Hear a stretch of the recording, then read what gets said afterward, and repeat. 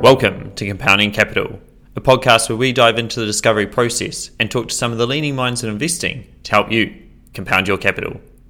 This podcast is for entertainment purposes only and should not be relied upon as a basis for investment decisions. Discovery and podcast guests may maintain positions in securities discussed in this podcast. Discovery is suitable for wholesale investors only. Past performance is not indicative of future performance. Welcome, my name's Chris Bainbridge and I'm joined by my co-host Mark Divisic. How you going, Mark? Fantastic. The sun is shining into the office and we've got a great podcast Sunday session ahead. Exactly. March was characterised by dislocation with US regional banks and Credit Suisse. Do you want to share a brief summary of how things went? March was a month interrupted by a loss of confidence in parts of the banking sector in Europe and the US. However, this had a negligible impact on the operations of ASX and NZX companies. The Founders Fund was down 2.1% and our benchmark, the ASX Small Ordinaries Accumulation Index, was down 2.4% in Kiwi dollar terms. In the 6 months since inception, the Founders Fund is up 17% versus the benchmark up 3% in Kiwi dollars. Markets reacted to the banking issues by rotating into safe haven asset classes. Bonds rallied, interest rates declined, and gold-related stocks increased substantially. The Federal Reserve also created the Bank Term Funding Program this month, and this has provided emergency liquidity to US banks. This increase in liquidity of $350 billion likely drove the rally in mega-cap tech stocks. Apple and Microsoft alone accounted for more than half of the gain in S&P 500 during the month, but other parts of the markets were largely left behind. The Australian Small Ordinaries Index was hit particularly hard, especially intra-month, where at one point it was down 6%. This provided an opportunity for us to initiate a few new names in the portfolio that were unjustifiably sold off. We're actually positive on the Australian economy given the large immigration that is projected over the next few years. This has now been estimated at 650,000, which beats the previous record high over the 2 financial years of 577,000 back in 2008-2009. The sudden surge in the population is set to deliver a budget windfall to the Australian government, a boost in consumer spending and taxes, which will help economic growth. This is alongside the strong commodity prices and the large inbuilt superannuation savings that Australia has. Chris, do you have any thoughts on the macro or otherwise? I was driving back from riding last Saturday and my partner Zoe called. Zoe's panicking. The cat's brought a mouse in and released it in the bedroom. I was like, okay, just shut the door, put a towel under it so the mouse can't get out, I'll be home soon. Zoe's like, the mouse is squealing a lot. I was like, well, have you seen Jurassic Park? You'd be screaming if a T-Rex was chasing you as well. It's okay, I'll be home soon. And Zoe came in with a classic comment, you might not have to worry, I'll put a mouse trap in the room. Now, I might have missed the scene in Jurassic Park where they sat down for a 3-course meal while getting chased. However, I just responded, great work babe, I'll see you soon. Robert Sapolsky wrote a book, Why Zebras Don't Get Ulcers. The essence of the book is that your cortisol level, stress, dictates how you act and think. Like the mouse about to get eaten, when you're highly stressed, you focus on things which are immediate. In particular, timelines compress. This is what we saw in March. The lower sentiment went, the less investors focused on the fundamentals. That can create opportunities for those who can remain balanced, and we had one such opportunity in March with a company called IPG. Hang on, what actually happened to the mouse? A mouse is a rodent, so I caught it with a towel, took it outside and hit it with a spade. Back to IPG. IPG is a leading Australian distributor of electrical equipment and services. Electrification, in particular EVs, is likely to be one of the dominant narratives over the next decade. IPG provides high quality exposure to this trend. For regular listeners, you'll note that we called out IPG as a leader in episode 2. It was on the radar, but not in the portfolio. As background, we participated in the IPO of IPG at $1.20 back in 2021, pre-discovery, so we knew the business well. IPG reported a strong set of half-year results in February, sending the share price to $3.20 plus. Revenue was up 35% to $111 million, and profits were up 33% to $8 million. We remained patient for an opportunity, and it arrived in March. Investor concerns regarding US regional banks had us switched on for a pullback. IPG dropped as low as $2.65 and we charged in. As the market realised electrical distributors in Australia aren't impacted by regional US banks, the share price rebounded, ending March at $3.49. Tactically, it's these type of opportunities our size allows us to execute. Fundamentally, there's 3 points of interest for IPG: ABB, EVs, and acquisition. Let's touch on the ABB opportunity. In 2021, IPD secured a $35 million in product sales and product categories with electrical manufacturer ABB on an exclusive basis. ABB is a global leader in electrical products, think EV chargers, medium and high low voltage products. It has approximately 30% global market share, but only 5 to 10% in Australia due to historically poor customer service levels. The opportunity here is twofold. First, from a revenue perspective, if IPG is successful at increasing share, we believe the opportunity could be $700 million worth of revenue. Secondly, margin. ABB revenue was pitched at a lower margin historically due to poor service levels. We see the opportunity for ABB to increase gross margins over time based on reintroducing a service-intensive proposition to a leading technical product. Mark, IPG had an investor day recently. Was there anything you took from it? Yeah, we dialed into this investor day, and what's getting the market excited is IPG's exposure to the electric vehicle charging market. To provide context here, Australia's EV sales grew 94% to 33,000 in 2022, and that amounted to only 3.8% of the total cars sold. However, in February, EVs are now 7% of all new cars sold, and this trend's only going one way. The Australian EV Council is forecasting 1 million EVs on the road by 2027. What about the infrastructure to charge them? Well, in 2022, there are 5,000 public chargers. Australia requires 20 times more chargers by 2030, and that's $18 to $20 billion of further investment. IPG offers an end-to-end solution here, and it's in a great position to service this demand as they have an exclusive distribution agreement in Australia for EV charging equipment with the market leader, ABB, as Chris talked to. To put things in context, Gemtech only contributed 1.1 million revenue in the half. However, you need to skate where the puck's going. IPG have called out they are electrifying hundreds of sites for 2 large Australian petroleum companies, and we believe this is the tip of the iceberg. Taking on to that EV point, New Zealand sold approximately 116,000 new SUVs and passenger cars last year, and 14% of those were EVs. Compare that to the Netherlands, where 75% of all new cars sold are EVs, so you can see where things are going. The third and final point for IPG is acquisitions. IPG has called out M&A as a key focus area, and it's no surprise. One, they've got track record. IPG's track record of successfully integrating 9 acquisitions, all funded internally from cash and script. In addition to accelerating IPG's entry into new end markets, acquisitions offer the benefit of increasing suppliers' reliance on IPG. Second point is arbitrage. Acquisitions are likely to be acquired at 3 to 5 times of EBITDA versus IPG, which is currently trading at 10 times. And finally, intent. Mohammed Yusuf, former CEO and significant shareholder of IPG, has moved into a new role of strategic development to focus on mergers and acquisitions. They called out in the half-year presentation that preliminary discussions are already taking place, so watch this space. In summary, with strong earnings growth, a balance sheet primed for acquisitions, and an experienced management team, we're amped up about IPG's future. Not everything goes to plan, so do you want to call out one of those companies which held back performance during the month? Sure. Viva Leisure was a detractor during the month, was down roughly 3%. Viva owns 166 of its own health clubs across Australia and also has high-intensity training studios and Pilates clubs. There's also a franchisor for a further 200 plus fitness locations. Viva is a founder-led business run by Harry Constantino that IPO'd in 2019 at $1 share price. Share price reached a high of over $3 in late 2020, but has since retreated to the low $1.20s. It was originally based in its home city of Canberra, but has gradually expanded outside Canberra to be the 3rd largest chain in Australia. Viva has suffered post-COVID, obviously, as members took time to get back to gyms and there were extra costs imposed with sanitation and physical distancing. Operating conditions are now back to normalised conditions and profitability has recovered.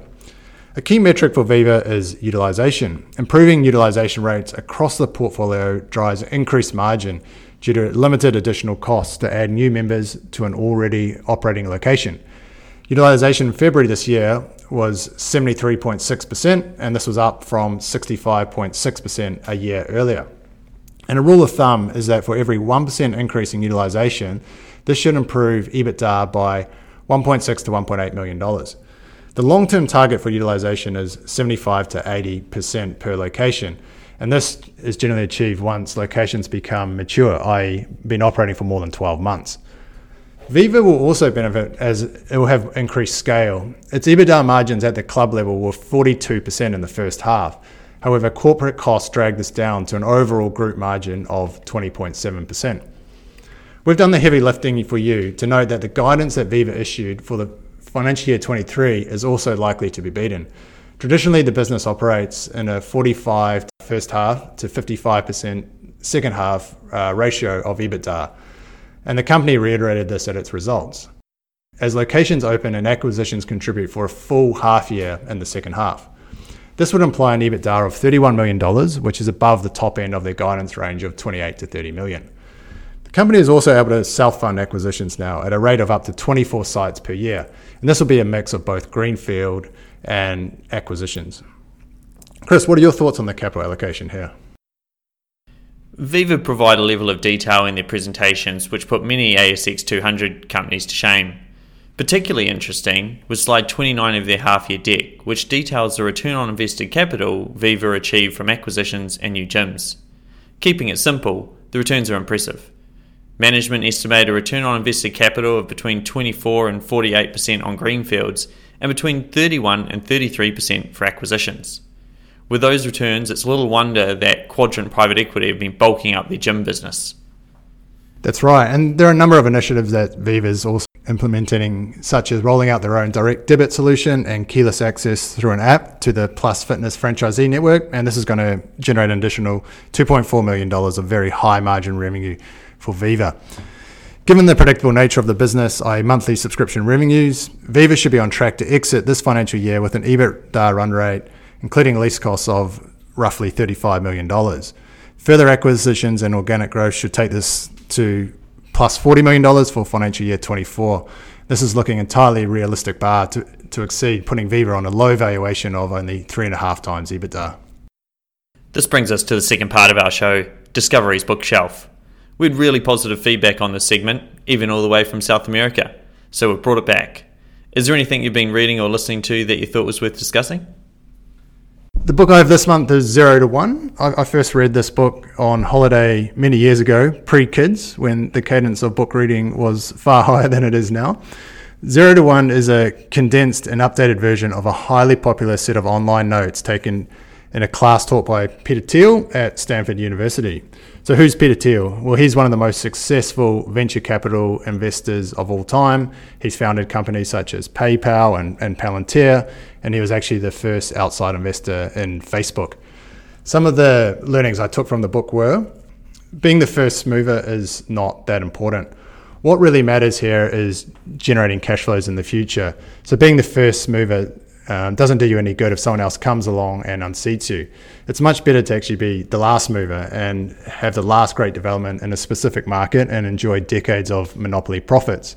This got me thinking around Google, which was actually beaten to creating the first search engine by companies such as Alta Vista and Yahoo, but Google came in last and developed a far simpler and effective search tool that meant it became the default search engine.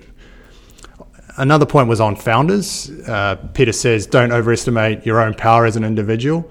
Founders are important, not only because they're the only ones whose work has value, but rather because a great founder can bring out the best work from everybody at his company. He also has some points on economic moats. Proprietary technology is the most substantive advantage a company can have because it makes your product difficult or impossible to replicate. But as a rule of thumb, proprietary tech must be at least 10 times better than its closest substitute to lead a real monopolistic advantage.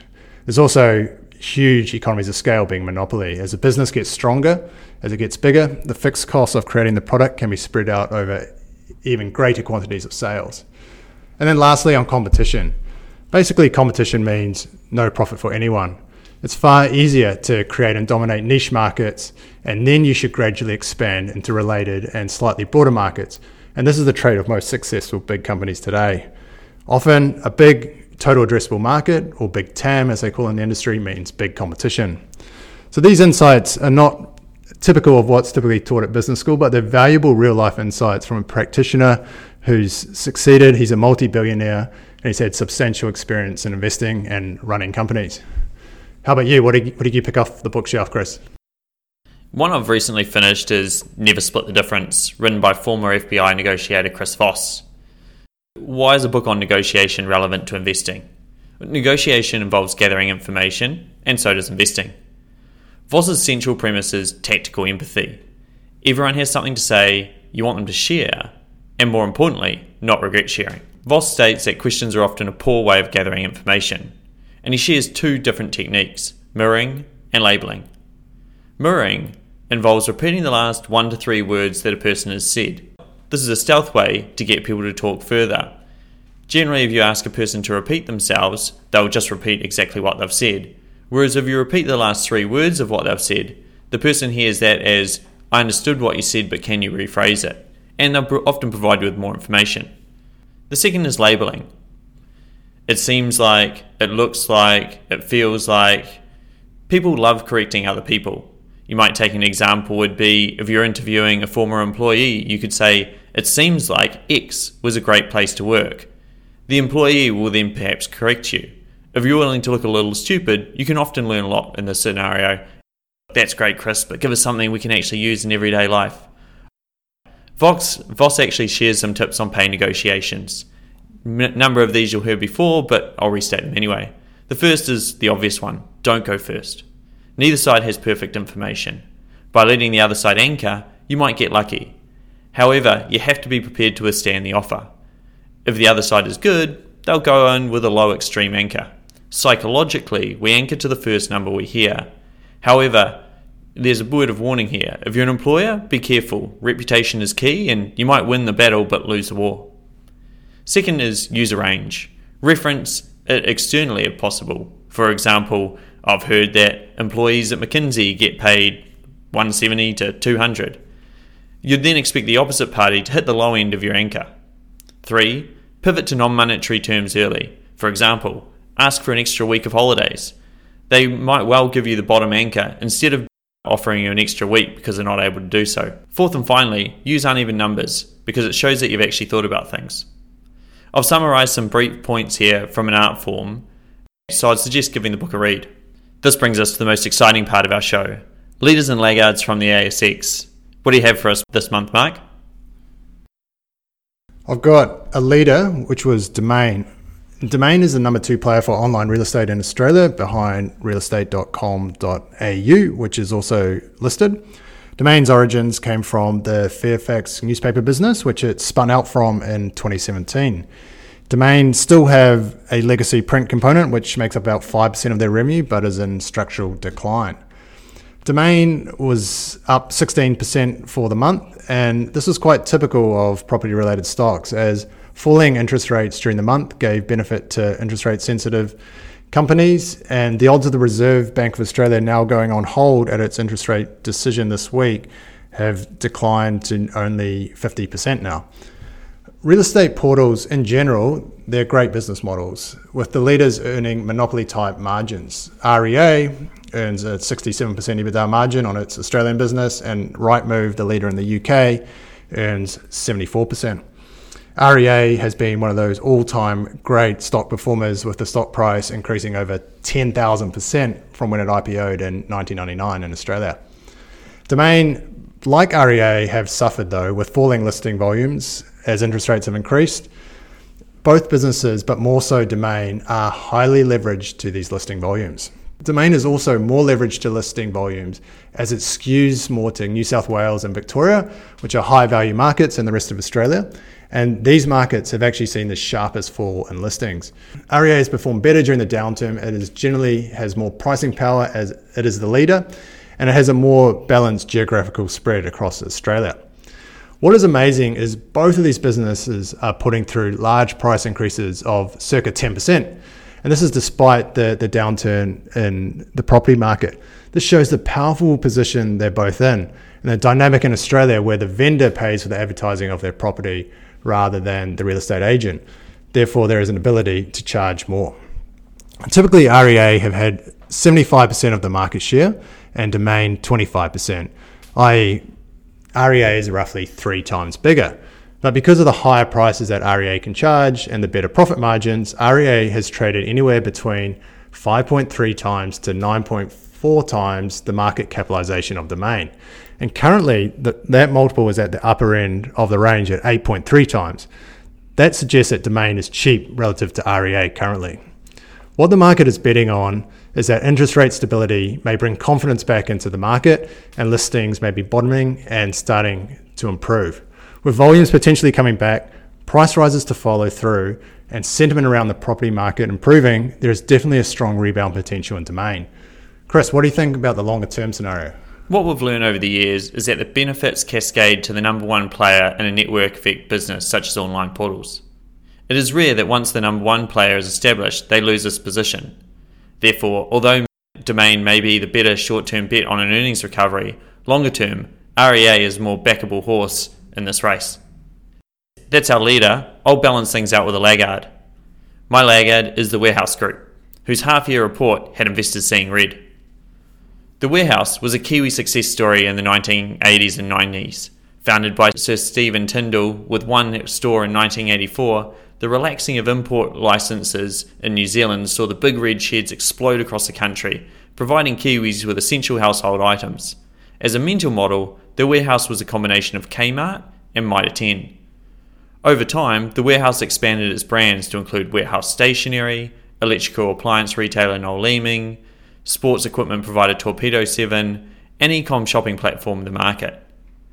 The Warehouse Group had a tough March, down 30%, and is down 44% in the past year. If we're going to be honest, like Matthew Perry from Friends, the Warehouse Group has had a tough decade. What triggered the March decline? Simply put, profits, or the lack of them. Despite sales increasing year over year to $1.8 billion, the mix shift to lower margin grocery sales, combined with significant promotional activities, impacted margins, seeing EBIT decline 46%. Net debt swung to $83 million, and the group's inventory balance increased.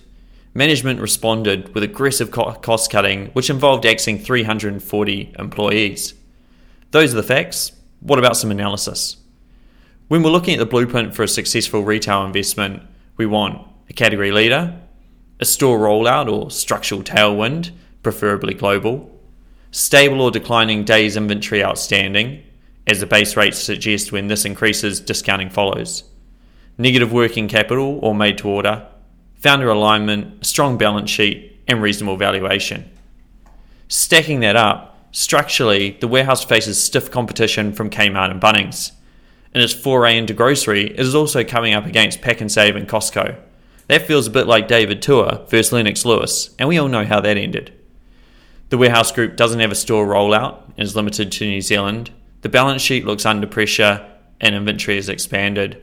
Finally, Stephen Tindall stepped away from the board in 2017, and despite the decline, is still trading on 17 times earning, an environment where consumers have shifted from spending on goods to services.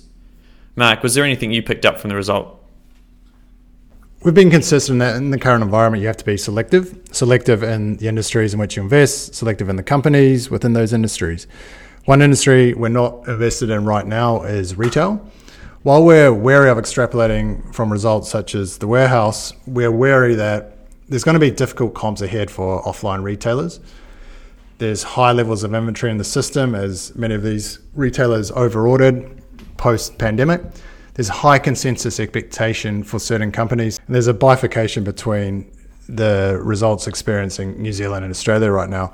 This was called out just on Friday last week by Hallenstein Glassons, a retailer listed in New Zealand but has operations across both sides of the Tasman.